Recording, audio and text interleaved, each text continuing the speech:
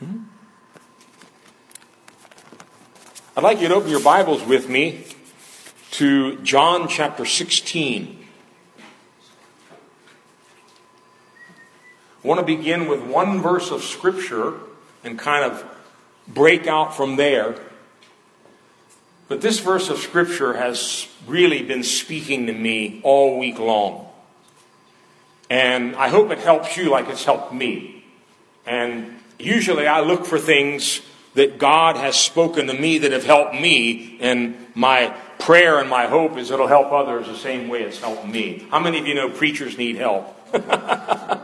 Preachers need prayer. So please pray for me. Please pray for your servants because they need it. Okay? In John chapter 16, by the way, I'll give you a title for my message. And it'll take a while for you to understand the title, but it's In a Little While.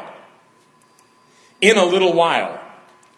And although I think I counted 6 times, you find that very phrase. I'm speaking from the NIV, and mostly I'll be speaking from the New King James, but it's interesting. In verses leading up to the verse I want to talk about today, you find that phrase over and over, and I didn't even know that until this morning. And I had already kind of written out my notes. But for instance, in John 16, verse 16, Jesus says, "In a little while you will see me no more.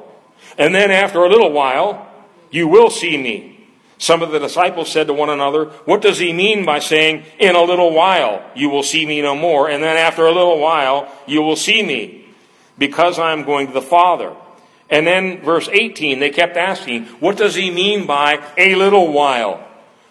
And that's really not my message today, but it was just interesting, nice little confirmation that it's mentioned over and over. But where I want to take you is verse 33.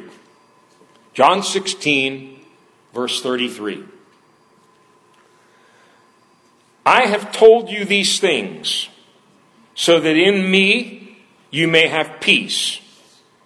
In this world you will have trouble, but take heart, I have overcome the world."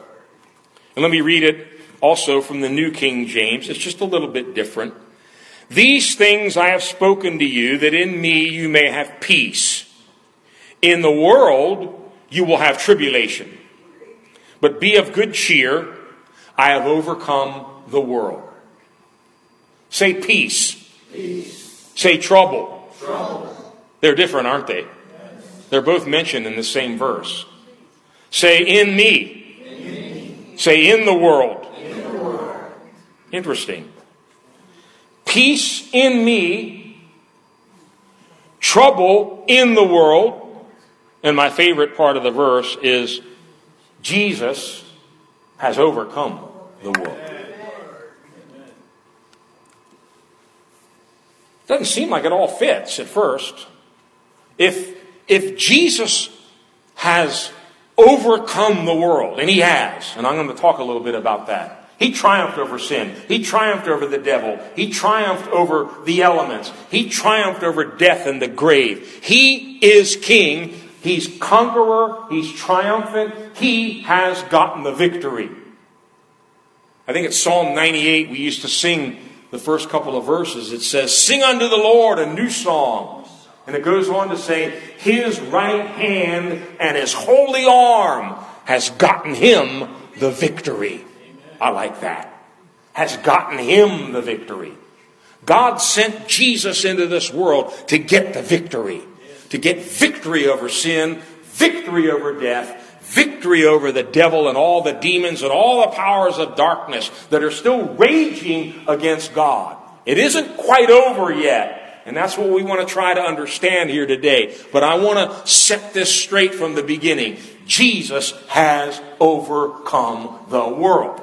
Now, we would expect the verse to go on to say, because I've overcome the world, you're not going to have any more trouble. How many of you wish it said that? Both my hands were up. Well, Pastor, let me check here. How many of you like trouble? No.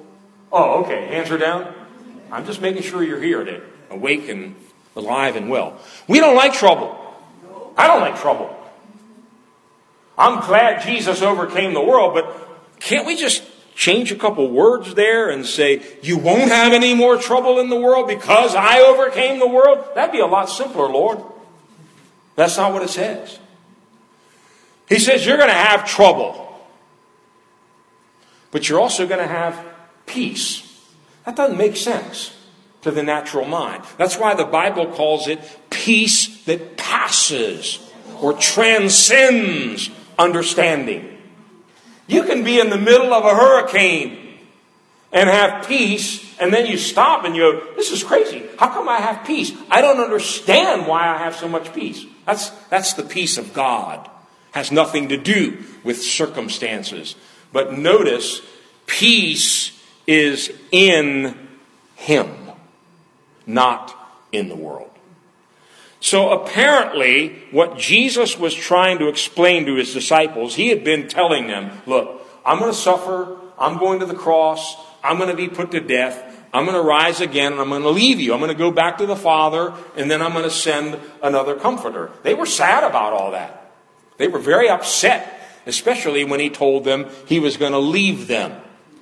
But he kept trying to comfort them with the fact that another counselor, the Holy Spirit, is going to come and take over once I'm gone. And yet here he is still telling them, you're going to have trouble. And any preacher on the radio or the TV, in a book or a magazine or anywhere, who tells people you're not going to have any more problems now because you came to Jesus, is lying to you. Okay? That's not being truthful. And the Word of God is very truthful. God tells it like it is. You're going to have trouble, but you can find peace in me. And underneath all of that is this foundation. I have overcome. That's already done. Now, say peace again. Peace. Say trouble again. Trouble. Say peace and trouble. Peace and trouble. Doesn't seem to fit, right? But you'll see that it does. Peace in Him, trouble in the world. Jesus has overcome the world. Now, I would like to just spend the rest of the time talking about the triumphant Christ and His victory over sin, hell, death, and the grave. And I will talk a little bit about that. But we need to go back and fill in some other details too. But let's start with the good part. I love what the Scriptures say about Jesus Christ. For instance, 1 John 3 tells us the Son of God was manifested to what? Try to dust away a couple of the devil's works? To destroy the works of the devil. Apparently nobody else in here is excited about that. I am. I hate the devil. Amen. I hate the devil, and I hate what he's doing. I hate his works. I hate it when I see what he's doing in people, to people, and through people. It stirs me up, and I want to fight. I want to come against him. Well, so did Jesus. He came to destroy his works. He was not neutral. He didn't just walk around saying, oh, people have demons, people have sicknesses, people have mental illness. Oh, well, it's their fault. Leave them alone. No, he came to bust apart the kingdoms of darkness, destroy the works of the devil. It gets even better. In Hebrews 2, you don't need to go there yet, but we're going to go there a little later on. It says, He, by His own death on the cross, destroyed him who had the power of death, the devil. That's a little better. It doesn't say He came to destroy His works. He destroyed him. Well, wait a minute. That means there's no more devil, right? He destroyed him who had the power of death, even the devil. No, He didn't destroy him in that sense. He broke that power of death and sin through, ironically, His own death. How about Luke 10, where Jesus said, I saw Satan fall from heaven like lightning. And now, I'm giving you power. I'm giving you authority to tread on serpents and scorpions. And I'm going to give you authority over all the power of the enemy. And nothing will ever hurt you. Was he lying? No. Did any of the apostles ever get hurt? They all died as martyrs. They had their heads cut off. History tells us that they crucified Peter upside down on a cross. These guys went through all kinds of suffering and hurt. So what was Jesus talking about? I saw Satan fall like lightning. You can tread on serpents and scorpions, but he was not trying to mislead them into thinking you're never going to have any trouble. Matter of fact, quite the contrary. You read scriptures like Matthew 10, he promised them, you're going to be dragged into court. You're going to be persecuted. People are going to lie about you. They're going to falsely accuse you. They're going to do all kinds of stuff against you. But be of good cheer. Did you notice that here? Depends on the translation. The New King James that we just read here, it says, be of good cheer. In the midst of trouble, we can be of good cheer. The NIV says, but take heart. Be encouraged. I have overcome the world. So I could go on with scripture after scripture about Christ's victory, his power. He's ruling, reigning king over all the universe. That has to be the foundation underneath everything else. But in troubles, in trials, knowing that he has gotten the victory, we can be encouraged. We can take heart. We can be of good cheer. We can even sing and rejoice. The Bible says he surrounds us with songs of deliverance. Hallelujah. Hallelujah. I got a sermon this week. It's not this one, but we have a friend who's in Florida, but he has family in Puerto Rico. And as Hurricane Irma was approaching Puerto Rico, of course, we were concerned for friends that we know there and talking to them and making sure they were okay. Long story short, he forwarded a video to me, just a short video clip of what it sounded like outside. And this was even before the full force of the hurricane got to Puerto Rico. I mean, it just sounds like a freight train. When you're listening to this video, it's just the wind.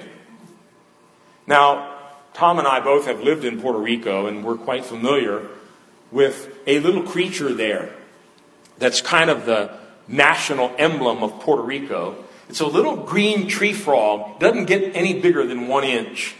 It's called the coquí. And yet, it's so famous. If you ever go to Puerto Rico, they'll have keychains and calendars and everything with coquís on them. It's like the mascot of Puerto Rico. It's so funny. And the reason why is they're everywhere. And they sing, usually at night, and they have a sound like their name. They go, coquí, coquí, coquí, coquí. That's where they get their name. So here I'm listening to this video of a hurricane, right? And in the background I'm hearing, coquí, coquí, coquí. I played it back. I played it again. I said, you got to be kidding me. In the middle of a hurricane, this little guy is singing. What's wrong with me? What's wrong with me? Why can't I sing in the storm? Why can't I sing in the middle of my troubles? Why do I have to wait for the stuff to end before I can lift up my hands and give some praise to God? Because he's worthy right now. He has already gotten the victory. I have overcome the world. Be of good cheer. End of story. You might have a few troubles, but you can keep rejoicing. Keep singing like the coquí in the middle of the hurricane.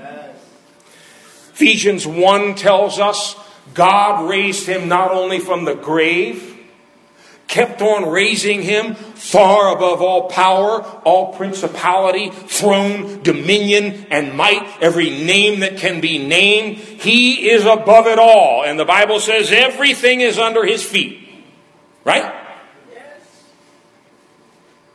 And we're his body.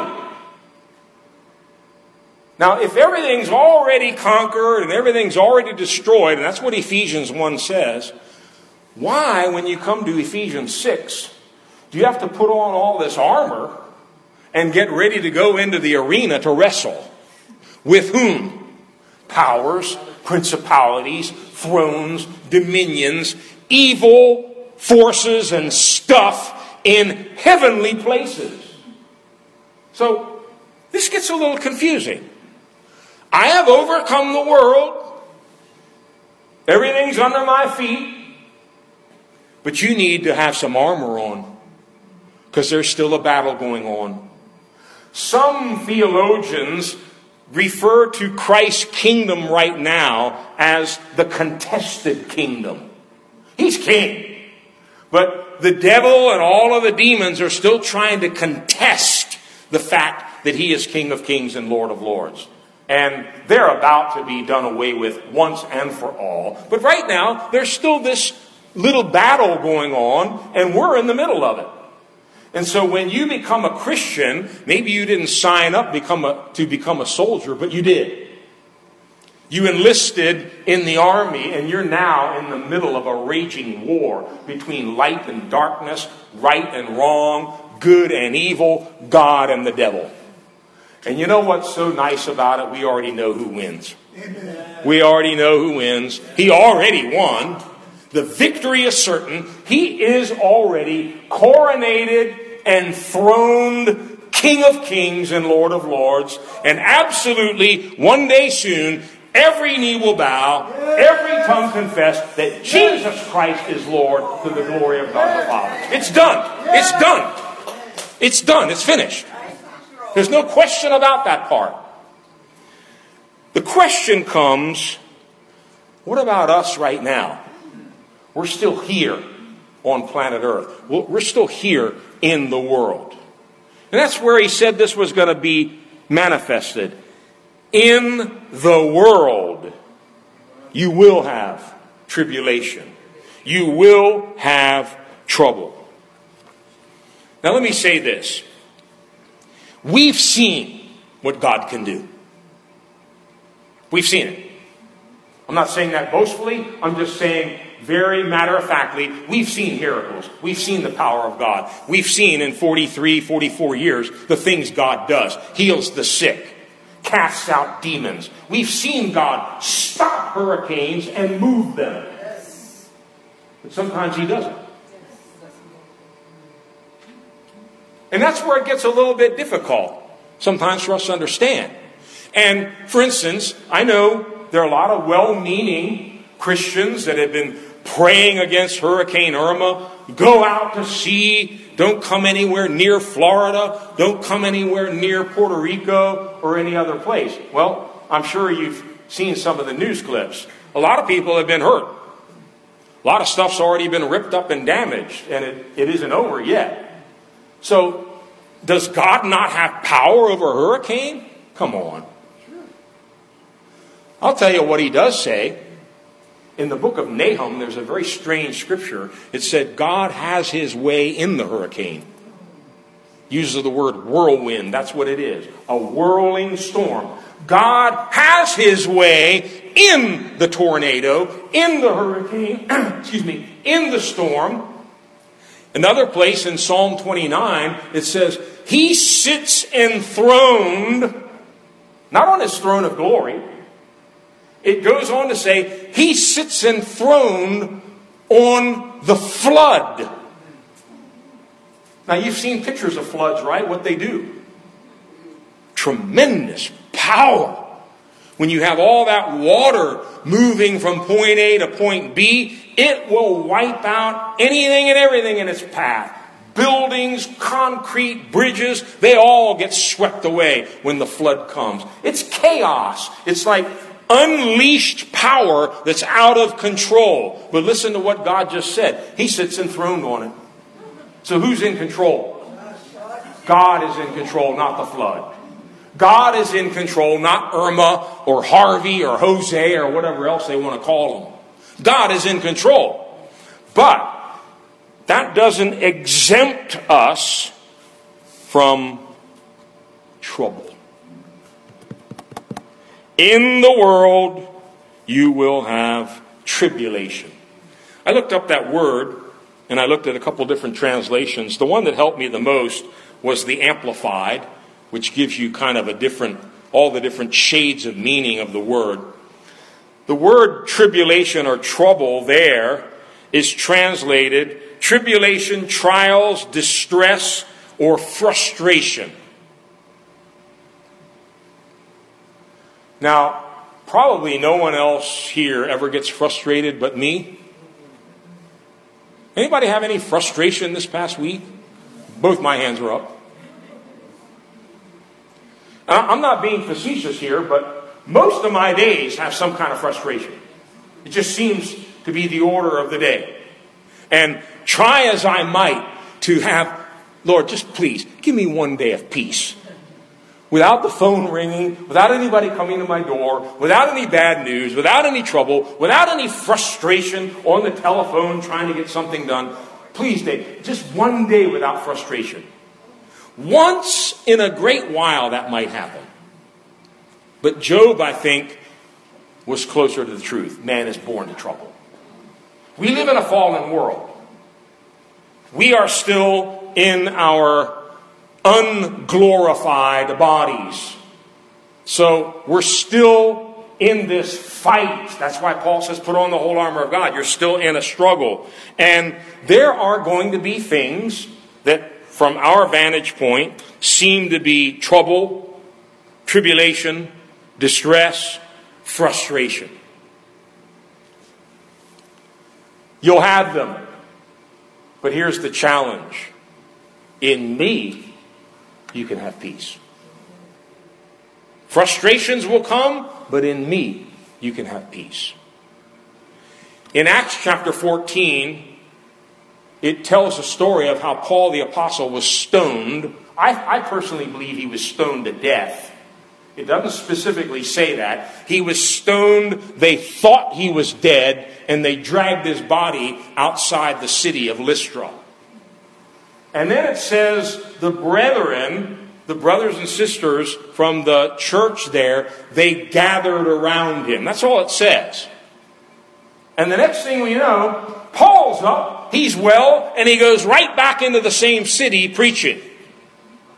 Well, if he was dragged out of the city looking like he was dead, people are gathering around him, and the next thing you know, he's going back into the city. I think a miracle happened. I personally think he died and God raised him back to life. And that's what gave him such boldness to go right back into the city and preach some more. But you know, right after that, he comes into Lystra with a message. You know what his message was? He came to encourage them. How did he encourage them? Praise God, brothers. The Lord is with you. Jesus has conquered sin, hell, and death. And you're not going to have any more troubles now. That's not what he said. He told those very people, through many hardships, we enter the kingdom of God. Paul, why did you have to say that? Can't we leave the hardship part out? It seems like this was a theme that started with Jesus, and the other apostles carried it with them. We're going to have trouble. We're going to go through tribulation. We're going to be tested. We're going to be persecuted. We're not going to be famous. We're not going to be liked. We're not going to be popular because of our stand on the Word of God. So what? Jesus overcame the world.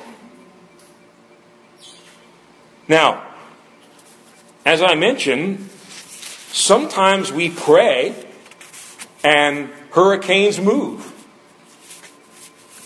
I remember many years ago in Puerto Rico, there was a hurricane named David. And we didn't have nearly the sophisticated radar back then that we have now, but you could see certain satellite pictures. And this thing was barreling straight for Puerto Rico. Powerful hurricane. And literally, when it got close to the island, it did one of these. Whoop! Up and over. And then kept on going. God can do those things. We know that.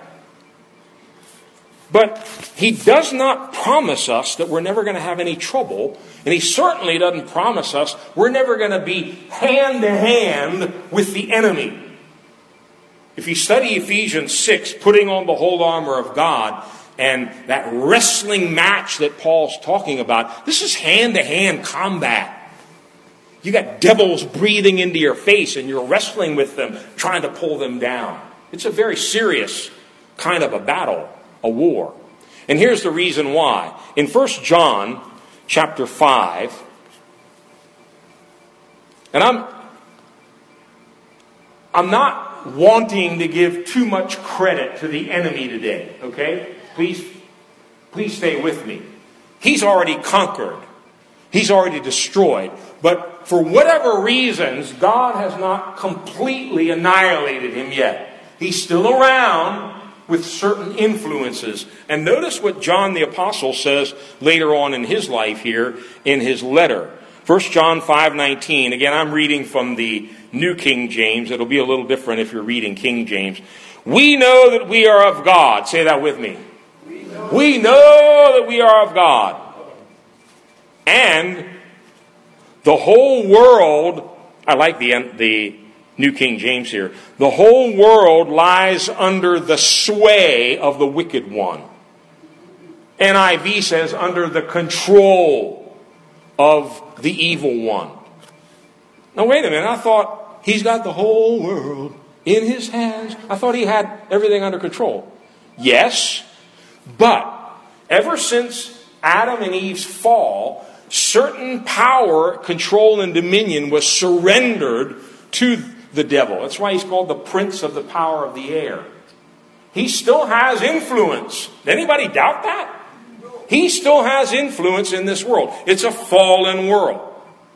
And even though we are of God and God is with us and we're more than conquerors through Jesus Christ, John says the whole world lies under the sway. The Amplified and other translations say under the power of the wicked one. Maybe that's why there's so much trouble. Because he's still around. And he's still pulling some levers. And God has given him permission, as he did in the case of Job, to do certain things. There are boundaries. There are limits. Job didn't know about all that conversation that was going on in heaven. Satan can't lift a finger against anyone without God's permission. Amen. He's under God's control.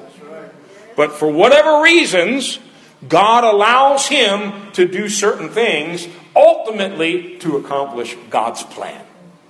See, Satan is a loser. He's going to lose. He knows that. We know that. But in the meantime, he's trying to cause as much trouble as he possibly can. Now, the next scripture I'm going to try to use to help us to put all this together. 2 Corinthians 4, starting from verse 16. 2 Corinthians 4, 16 to 18, I'm going to read. Therefore, we do not lose heart. Here I think it says faint. But we do not lose heart. Even though our outward man is perishing, yet the inward man is being renewed day by day.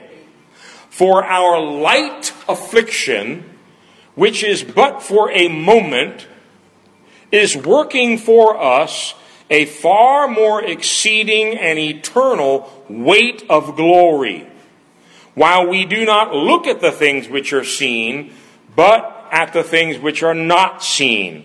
For the things which are seen are temporary, things which are not seen are eternal. In the world, you will have trouble.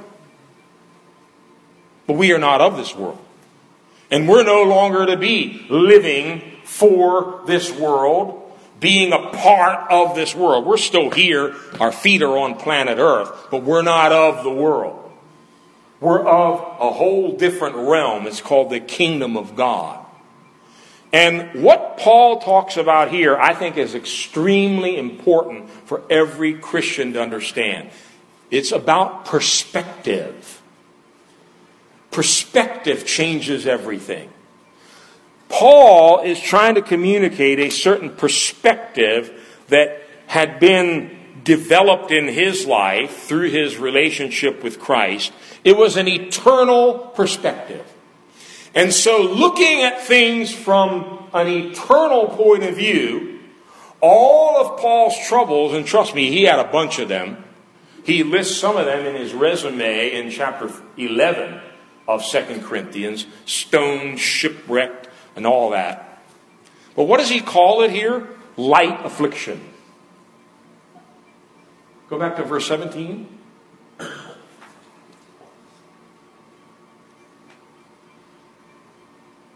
Our light affliction. Just a few light little troubles. Stoned to death once. In prison for years. Just light affliction. How could he say all of that was light affliction for a moment? We know he spent years in prison.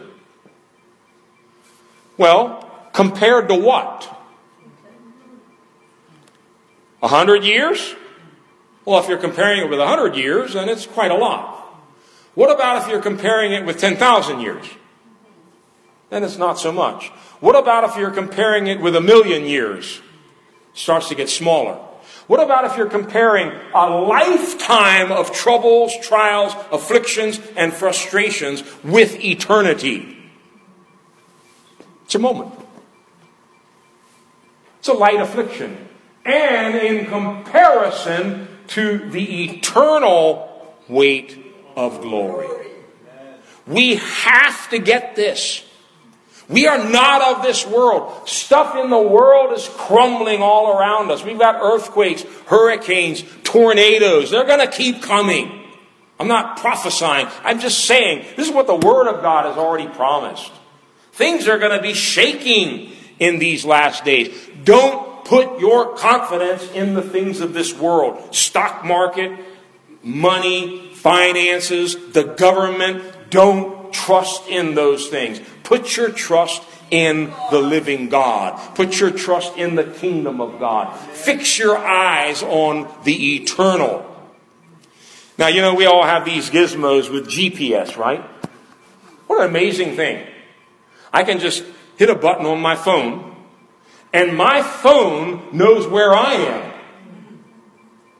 Some of us, especially when we first wake up in the morning, we don't even know where we are. Might be helpful to use that. Hit the GPS. Where am I? If it's functioning properly, you can go anywhere, and that app is going to know where you are and where everything else is. How can that happen? Well, I'm not going to go into all the science and technology, but it's really quite simple. If you can imagine a mirror way in outer space, and we could bounce things off of that mirror, then I could have some perspective on where I am, where Washington, D.C. is, where Florida is, and where Africa is. But notice, this wouldn't work if we had something 20, 30, 40 feet off the ground, or even 20 miles off the ground. They have to launch a satellite way out into orbit so that there's perspective. They're very distant from the Earth, so from the satellite there's a perspective. And using that, and a lot of computer technology, it can basically send a signal back and forth and say, I know exactly where Pastor Tom is. He's sitting right there.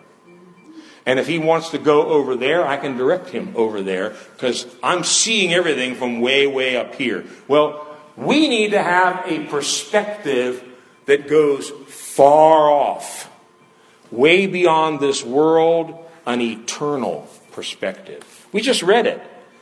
If you can see it, then it's temporary. If you can't see it with your unaided eye, then it's eternal. Doesn't mean it isn't real.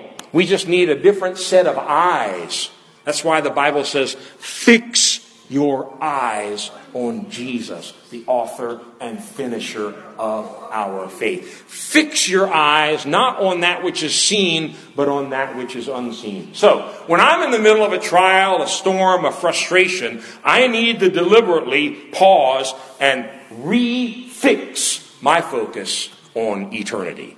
And remind myself, Jesus has conquered the devil, sin, hell, and death. He's king. He's going to be king forever. I'm going to possess the kingdom one day soon. And in the meantime, I'm going to find my peace and my joy in Him. You know, it's heartbreaking to see all these folks, for instance, in Houston that lost everything. Lost everything. And I'm not saying we should rejoice in that. However, God can use that for good. Because you start to realize, all that stuff wasn't all that valuable anyway. It wasn't that important. It can be replaced. Life can't be replaced. And if I still have breath, if I still have life, let me seek God now. Let me look for something that's more lasting than my house. Because I just watched my house wash away. What are they making such a big deal about cars and houses? You saw the millions of cars that have all been destroyed. Oh my God. I have a neighbor. I just have to chuckle because I used to be like him. Now my car's 15 years old. I don't even care. But, he's got this car and boy, he's out there polishing it, shining it every day. I mean, if a mosquito lands on it, he's got to buff it and clean it off. And I mean, that thing shines. So what? It's going to rust. Something will get it. And it'll end up in a junkyard with everything else. Why do we put so much attention on this stuff in the world? That's where we get hung up. Because in the world, you're going to have trouble. And if you're living in the world and for the world, you'll go all day and night, all throughout each week, troubled and frustrated because your world is messed up. My world isn't, because I'm fixing my eyes on another land. Hallelujah. It's far off. Amen. Go to Hebrews 2. Hebrews chapter 2. Very fascinating portion of Scripture we've come to. I already quoted part of it. I'll start there and then work backwards. Hebrews 2 verse 14. Since the children have flesh and blood, He, that's Christ, shared in their humanity so that by His death He might destroy him who holds the power of death, that is the devil, and free those who all their lives were held in slavery by their fear of death. Okay? That's what Jesus did. Now backtrack to verse 6. Hebrews 2. And I'm going to read from verse 6 to 9. Bear with me if it's a little different. Shouldn't be too much. But one testified in a certain place, saying, and quoting from Psalm 8, "What is man that you are mindful of him, or the Son of Man that you take care of him? You have made him a little lower than the angels. You have crowned him with glory and honor and set him over the works of your hands. You have put all things in subjection under his feet. For in that he put all in subjection under him, he left nothing that is not put under him. But now..." Uh-oh. Y'all see that? But now. Key words. But now we do not yet see all things put under him, but we see Jesus, who was made a little lower than the angels for the suffering of death, crowned with glory and honor, that he, by the grace of God, might taste death for everyone. And then he goes on into verse 14, stating, Christ destroyed him that had the power of death, the devil. So, all things have been placed under Christ's feet, but we don't yet see that fully. in our case, we do not yet, I like the word yet. It means this is just temporary. We do not yet see all things put under him. Again, here's my understanding of it. Christ's work is finished. It's done. He said it is finished. I saw Satan fall from heaven like lightning. It's done. He destroyed the devil. He destroyed sin. He destroyed hell and death. Well, we still see plenty of sin. We still see lots of demonic activity. We see a lot of evil going on in the world. And it's hard to reconcile all that unless you understand that in the wisdom and the plan of God, right now we're in this little not yet period. Not yet. It's coming. The ultimate triumph is coming when you and I, the saints of the Most High, possess the kingdom. But in the meantime, Jesus said you're going to have a few troubles. Be of good cheer. I've overcome. I'm reigning. I've triumphed. And in me, you have peace. The scriptures are full of examples of this. I don't want to bore you and belabor the point, but you can search them out yourself. In 1 Corinthians 15, for instance, we like to quote these verses at Easter. Death has been swallowed up in victory, right? Yes. And it has. It has. Jesus destroyed death. He overcame death. He rose from the dead. But if you read all of 1 Corinthians 15, there's still some unfinished business. It says he must reign until all of his enemies have been placed under his feet, and that last enemy, death, is once and for all destroyed. He conquered it. He overcame it, but people are still dying. There's still death in the world. Now, we have no fear of death, according to Hebrews 2, because he's already conquered it. And we know what's going to happen when we pass from this life. It's just like sleeping. And we're going to awake again on the other side in resurrection glory. But he also says in 1 Corinthians 15, so when this corruptible, talking about the body, has put on incorruption, and this mortal has put on immortality. That hasn't happened yet. Then shall be brought to pass the saying that is written, death is swallowed up in victory.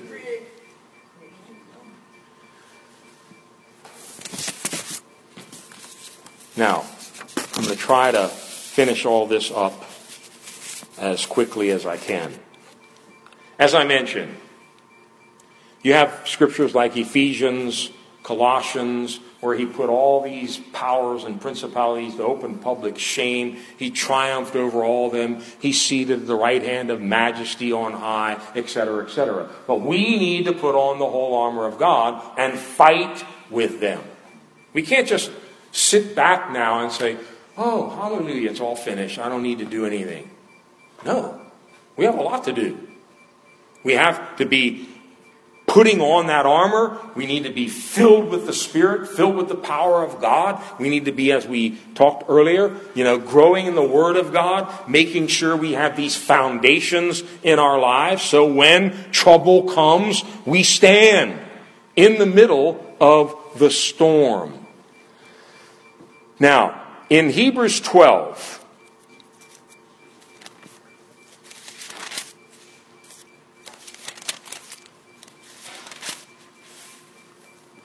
Hebrews chapter 12, I'm going to do the same thing again. I'm going to read a verse and then I'm going to go backwards. Let's start with Hebrews 12, verse 28. Wherefore, we, raise your hand if you're a we. Okay, some of you not sure yet. We are receiving a kingdom. I'm reading from the NIV here. Therefore, since we are receiving a kingdom that cannot be shaken, let us be thankful and so worship God acceptably with reverence and awe, for our God is a consuming fire. Daniel had visions of the kingdom of God. He saw a rock. He saw a statue. And he saw different kingdoms. The kingdom of Persia and all those different kingdoms represented. Babylon, Persia, etc. And he even saw the Antichrist making war against the saints and rising up with blasphemy against the Most High God. But he saw a rock come and smash everything else to pieces. And he wanted to know what that meant. And God gave him the interpretation. That rock is the kingdom of God. And it will smash, obliterate, and destroy every other dominion, every other power, every other kingdom. But not yet. Not yet. Hasn't happened yet. There are still evil kingdoms in the world, and there are evil kingdoms up above that we're wrestling against. But he says, be thankful and worship God because we are receiving that kingdom. What does he say about the kingdom? This is important, especially when we go back a couple of verses now. Cannot be moved, or my Bible says cannot be shaken. Cannot be shaken. If you're building your life on the rock, Christ Jesus, with a vision of the kingdom of God, my friend, you cannot be shaken. You cannot be shaken. But go back just to verse 26. At that time, his voice shook the earth, referring to way back in Moses' day. Excuse me. But now he has promised. Say that with me. He has promised. He has promised. How many of you like the promises of God? Amen. You have one of those little promise boxes that only has good ones in it. You know, my God will supply all my needs according to his riches and glory in Christ Jesus. Those are good. I believe them. I love all those promises. But this is a promise. What has he promised? Once more, I will shake not only the earth, but also the heavens. The words once more indicate the removing of what can be shaken, that is, created things, so that what cannot be shaken may remain. Hallelujah. What's going to be shaken in these last days? Things that are made. Anything that can be shaken. That's right. Until only that which is immovable, unshakable remains. I don't know if you've ever, like shaken an apple tree or something to get the apples come off there, and you shake and you shake and you shake, and there are a couple that just won't come off. You know why? They can't be shaken. They're too firmly attached to the tree. That's the way we need to be with Jesus right now. Let the winds, let the storms, let the frustrations, let the trials come. I'm stuck to Jesus. Nothing's coming between me. Nothing is going to separate me from the love of God in Christ Jesus. I will not be moved because he cannot be shaken. Amen. And I'm in him, and my confidence, my peace is in him, not in the world. And again, we need this eternal perspective. I'm looking beyond this life. I'm looking beyond this world to a day spoken of in Revelation 21 and 22 where there's no more death, there's no more dying, there's no more crying, there's no more curse. It's a whole new day. That's our hope. That's our hope. In 1 Peter, you don't need to put this one up. You know the scriptures. Peter says, cast all your care. Uh-oh. We must have some stuff then to cast on him. Anybody here have any cares? Yeah, you got both of them up. So do I. Some days it's worse. Some days it just seems to come from every side. We've had a really interesting summer in the Pratt house. And Fauci knows a little bit about it because he's rescued us several times now from plumbing disasters. One Sunday morning, we're all set to go to church. And Chandani happened to be spending that weekend with us, so she's all set and ready to go. And we're literally going out the door to the car, and all of a sudden, pow! Steaming hot water is bursting out of the sink, and there's a flood taking place in my house. Had we left for church 5 minutes earlier, I don't even want to think about what would have been waiting for us when we got home from church. So thankfully I knew where to go to shut the water off, and reluctantly, joyfully and willfully and happily, Servant Fauci came over later and helped me to start to put the pieces back together. But my old house, the plumbing and everything is so old that one of the valves just blew off the wall, and you had steaming hot water just coming right out. And we've had a series of interesting plumbing incidents and car breakdowns, and I don't want to bore you with all that because you probably have your own stories. But we have cares.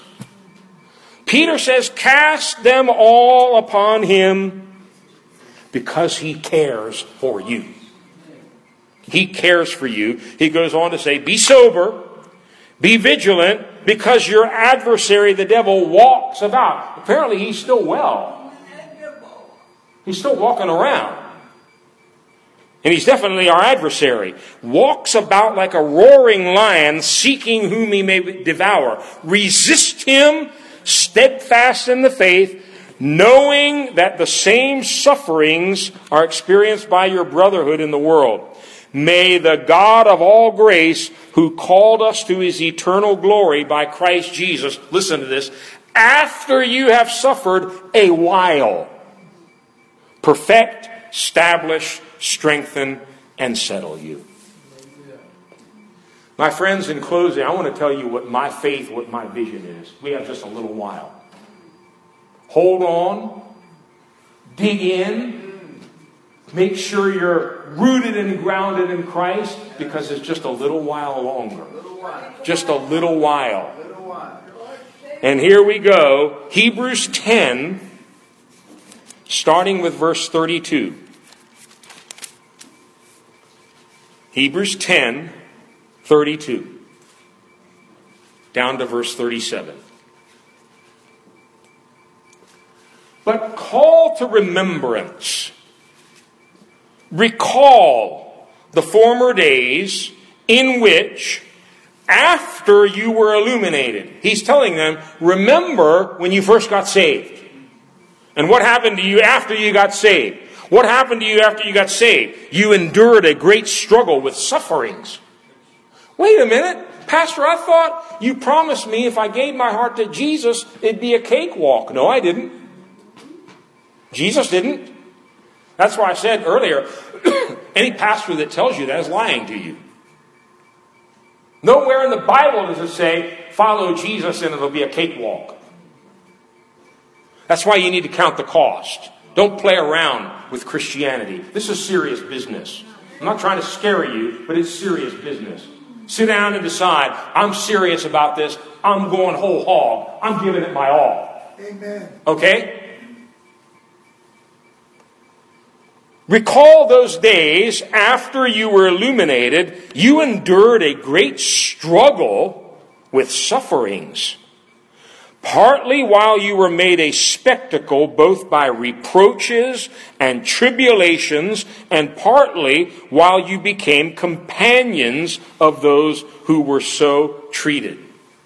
You know, I've hardly been through any sufferings in my life compared to what many other Christian brethren have been through and are going through. But you know, the few little times God has given me an opportunity to be reviled or attacked or persecuted in some small way, that's my glory. I love to talk about those times. I'm proud of those times. And, you know, it's actually like, is that all you have to brag about, Pastor? Pretty much. Somebody tried to run me over with their car. A demon-possessed man came at me with a butcher knife in Brooklyn, New York, and I'm still alive. I'm here. Okay? Those things happen. He's saying, remember those days. You went through some struggles, some reproaches, and listen to what he goes on to say. And verse 34, and you joyfully, say joyfully. You joyfully accepted the plundering of your goods. What's that mean?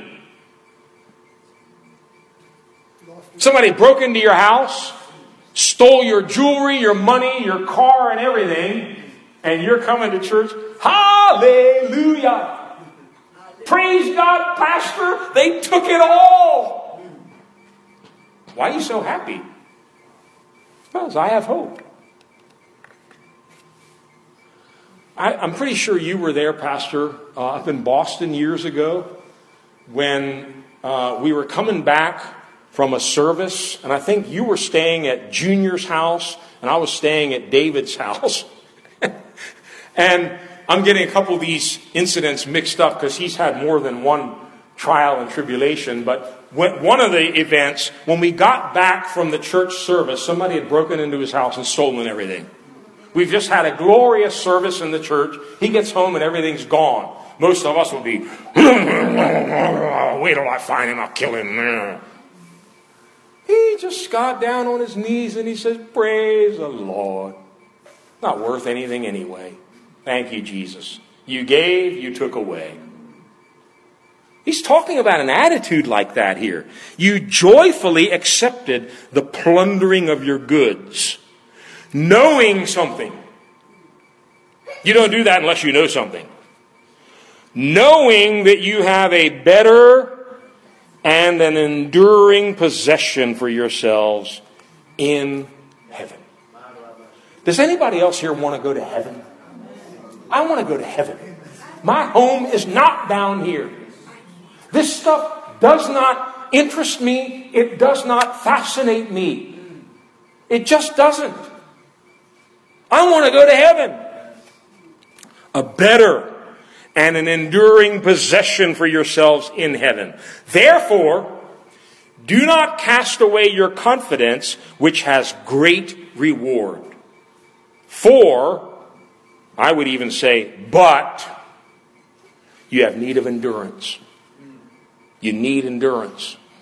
This isn't a 50-meter sprint. This is a 26-mile marathon. And you need endurance to get to the end. You need endurance so that after you have done the will of God, you may receive the promise. What's the promise?